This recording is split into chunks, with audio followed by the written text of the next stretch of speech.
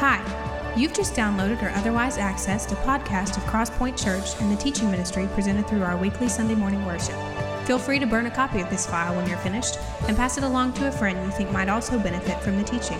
We hope you enjoy the message today, and thanks again for taking the time to visit. Remember those kids growing up that your mom didn't want you to hang out with? She called them a bad influence. Don't hang out with the bad influencers. And it's funny how, or at least to me it is, funny how she could pick them. I mean, she didn't have to know them very well. Just see them operate a little bit. Don't hang out with them, it's a bad influence. And she was usually right. I hope that as we've gone through this study here in Woes and Warnings, that we're starting to glean a little bit. There's some seriousness to these things that God warns us about and places woes for us in front of us about. And today, perhaps one of the more serious ones we've looked at is this thing about influence, and the influence especially as it pertains to little ones. So read along with me, if you will, in chapter 17 of Luke, the first 3 verses. It says this, as Jesus said to his disciples, things that cause people to stumble are bound to come, but woe to anyone through whom they come. It would be better for you to have to be thrown in the sea with a millstone tied around your neck than for you to cause one of these little ones to stumble. So, I love this, watch yourselves. Watch yourselves. 4 things today to glean from this text about bad influencers that we need to be aware of. And the first is this, that bad influencers are the product of a broken world. They're the product of a broken world. Look at the first part of verse 1 again. It says, these things that cause people to stumble are bound to come, he says. So, if we're looking for heaven here, we're going to be gravely disappointed if we think this is a heavenly place, because it's not. Can we periodically experience a taste of heaven? Sure we can. In fact, I hope that's what we experience here on Sundays when we gather together, is a taste of what heaven will be like. But in the steady flow of things, as life walks out in front of us, we quickly discover this place is not heaven. It's a broken place full of broken people. Listen to these words from Job chapter 14 and John chapter 16.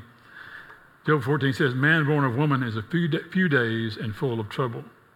He springs up like a flower and then withers away. Like a fleeting shadow, he does not endure. In John 16, Jesus is speaking and says, I've told you these things so that you may have peace. In this world, you will have trouble, but take heart, I've overcome the world. Both of those instances tell us this world is a troubled place. It's a broken model. It's a mess. We look around us, we see nothing but a mess oftentimes. Does that mean we throw in the towel when it comes to living a Christ-like life? Absolutely not. But it does mean that there are bumps and bruises along the way that we need to be aware of. That there are side roads and journeys toward our Christ-likeness that are going to be challenging for us. But those challenges are bound to come. So what's the lesson here in this first phrase? The lesson is this. Don't get caught up or bogged down in the brokenness of the world around you. Realize it's broken. Realize you're walking into brokenness every day. It started in the garden. Bad influence started between Cain and Abel in the garden. It's been getting worse generation after generation from the garden because we are the product of a broken world. Secondly, bad influencers are carriers of the brokenness. We're carriers of the brokenness. The last part of verse 1 says, he says that the stumblings are bound to come, but, watch, woe to anyone through whom they come.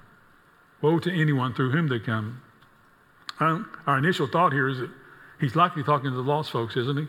Well, he's talking to his disciples here. Yes, he's talking to lost folks, but he's talking to his disciples here, referring to a lost culture that I believe applies to believers as well. He says that we're all in a broken place and we cannot allow ourselves to become carriers of the brokenness. We can't perpetuate the problem. We have to become the solutions to it, rather. So, if we become a stumbling block to someone else's walk, there's a price to pay for that. There's a woe here, he says, for our becoming a stumbling block to someone else. We talked a couple of weeks ago about failure and the misery that joins it, and how misery loves company and failure loves company. And we'll seek to find someone to join our misery and join our failure. And if we're not careful, that influence can trickle into the lives and ripple into the lives of other folks around us. Jesus is warning them against that kind of walk here. He's saying, in essence, we are accountable for our own stumbles, but we are even greater accountable for someone who stumbles as a result of our own stumble. I think of that every Sunday as I stand in this place to teach on Sundays, because I'll read in His Word what the Scripture says about someone who stands where I stand, that I'll incur stricter judgment, and I know that. And that's a sobering thought for me week after week. So this idea of our being a stumbling block for someone else is serious for all of us to engage with, and we need to make sure we're not carriers of the brokenness. Thirdly, bad influencers are the product of a broken world. They're carriers of the brokenness. But thirdly, bad influencers are thieves of innocence. They're thieves of innocence. Look at verse 2. He says, it would be better for you to be thrown into the sea with a millstone tied around your neck than for you to cause one of these little ones to stumble. Look at how strong this preventive measure is here. He's saying, rather than stealing the innocence of a child, that tying 1,000 to 1,500 pound rock around your neck would be better for you and you to be thrown into the ocean than for you to cause a little one to stumble. Then I just got back off a fishing trip with our brother Dean in Florida, and both of the days. One of the days I noticed our first hand as he was baiting some of the lines that goes out. He baited a drag line that's had a weight on it. It's about 8-pound lead weight, shaped like a fish. And he would bait the trailer off that line, bait it up, and drop that to the bottom and fish off the bottom. We had some other lines that were fishing off the top as well that were strung.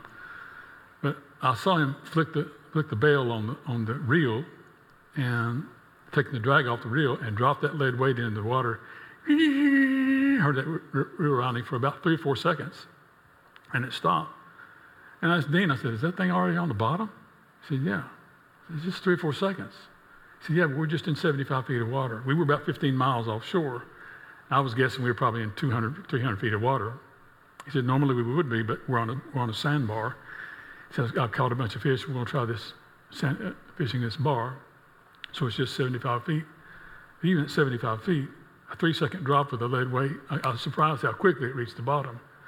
And I imagine sitting there as well I thought about today's message. How about 1,000 pounds, 1,500 pounds around my neck, how quickly that would reach the bottom? Just in an instant. And he does that and illustrates this story to say the consequences, the woe is so serious, that the consequences are so serious, it's going to be almost instantaneous for you when that occurs.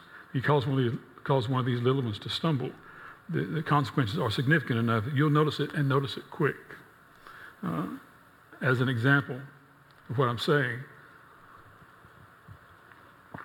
human trafficking and the sex slave industry and business has become an epidemic across our nation. In fact, the TBI, Tennessee Bureau of Investigation, their statistics say that every 2 minutes in America, a sex slave is having paid sex for someone who's just paid to engage them in sex. And here's the kicker. The average age is, are you ready for this? 14. 14.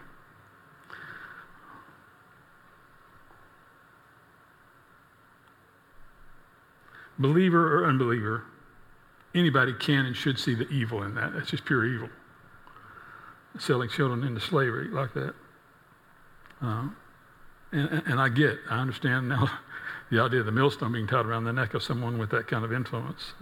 Wow, they should be such a severe cost and consequence. And not just the sex slave crowd, but the gender-affirming crowd who would want to mutilate the genitals of children and tell them you were born the wrong. We're in evil times.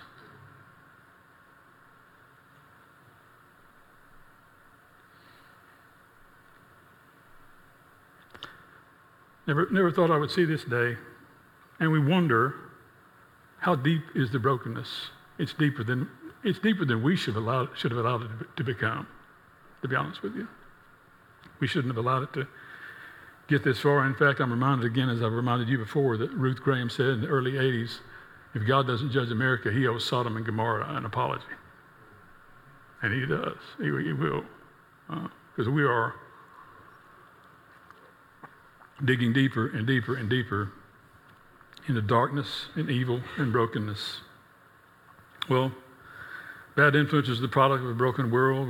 They're carriers of brokenness and thieves of innocence. But finally, bad influencers have lost their awareness.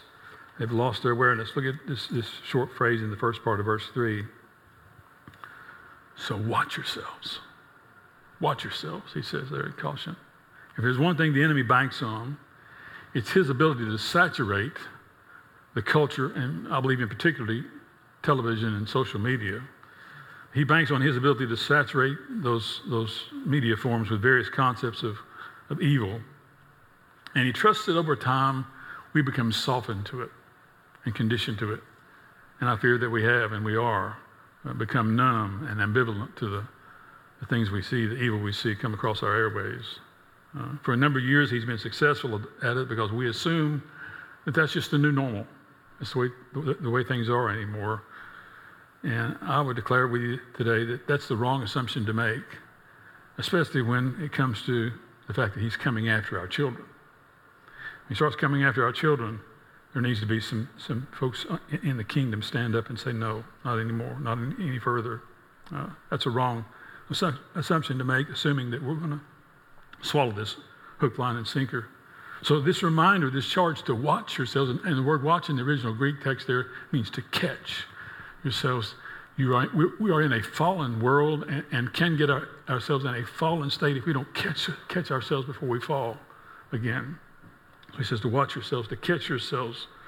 And that warning carries with it some weight, because what hangs in the balance is not just the indoctrination of our schools, not just the indoctrination of the marketplace, but also the indoctrination of our homes and eventually our churches. So this idea of watching ourselves lest we stumble is a serious woe, serious warning, lest we stumble off into the abyss with the rest of our culture. Well, what are the takeaways from this text today? What kind of influence are you? Ask another way, are we obstacles or are we opportunists? Are we obstacles to folks coming to Christ, seeing him in our culture? Or are we opportunistic in how that comes to play? Christ followers can either be obstacles or opportunists, because obstacles, for example, in the sense that no one can get over our legalism to find their way to Jesus. If we're expecting them to straighten up and clean up and stand up before we invite them to Christ, that's going to be a huge obstacle for them to get over. He took folks and takes folks as they are, where they are, in whatever state they are. He took us that way too.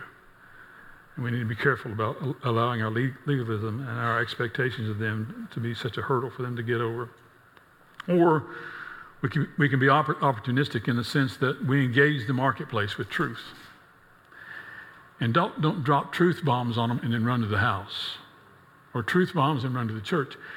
But drop truth and stay there and engage in conversation. Stay there and walk out the truth that we've just dropped in front of them, so that they see and are drawn to the fact that just something different about him, something different about her. I can't put my finger on it, but something different about them. And we stay and engage them in conversation such that they start to recognize the truth in us and are drawn to that truth, rather than our dropping truth bombs and running.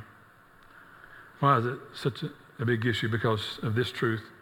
Eventually, we're all going to stumble. Each of us, saved or lost, we're all going to stumble. We're going to find ourselves in a hard place, find ourselves in a pit. And the difference there is who reaches into the pit to grab the stumbler to help pull them up. I'm going to tell you, the enemy's reaching into the pit. Only it's not to grab them and pull them up. It's to reach by them and grab another piece of dirt from the pit and bring it out, and another piece and bring it out, so that the pit gets deeper and deeper and darker and darker. Or You and I as believers can reach into the pit and grab a hand of rescue and say, let's come out of that. Let's not stay there. Yeah, it's reality. Failure is reality. Brokenness is reality, but we don't have to choose to stay there. So are we reaching in to grab them, to bring them to refuge, or are we standing by and watching the enemy reach in and dig a deeper and darker pit for them that they seemingly will never get out of because they can't move beyond? The deeper the pit is, the darker it is. And it's so hard to get beyond the reality of, is this it? Is this as good as it ever gets for me? Am I to live in this state of brokenness, this state of sin, this state of failure, this state of loss? Is this my plight in life? I'm going to tell you, according to his word, it's not. He is there to rescue us and pull us up. But we need to be careful with these little ones, that we don't cause them to stumble. Great opportunity for a commercial here for folks to plug into our children's ministries downstairs on Sunday. Some of you have and do. Some of you could help in that way. And I encourage you to give that some thought and prayer, because these little ones,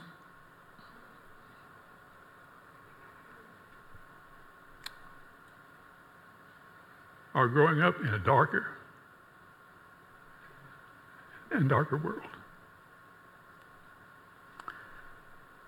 If they don't have some spines of truth that mom and dad and some lady or guy at church has helped to pour into them, they're toast. They don't have some truth to stand on, they're toast. So I encourage you to plug into them.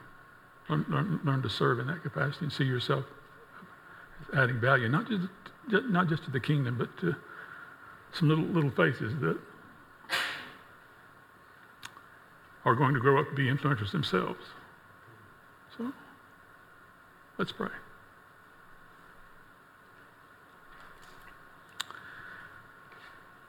Father, you've shown us from your word today that influence is a powerful, powerful thing for good and bad. You've shown us and given us woes and warnings here in your word that if that influence is not kingdom worthy, if it's to usher in and offer more complacency to the darkness, we'd be better off with a millstone tied around our neck in the bottom of the sea than to cause someone else to stumble, to cause someone else to move further from you or never see you in the first place. But today you've also given us opportunities to reach a hand into a hurting life, into a hurting heart, and help rescue, help encourage, help bring back to rightness, help bring restoration into a heart.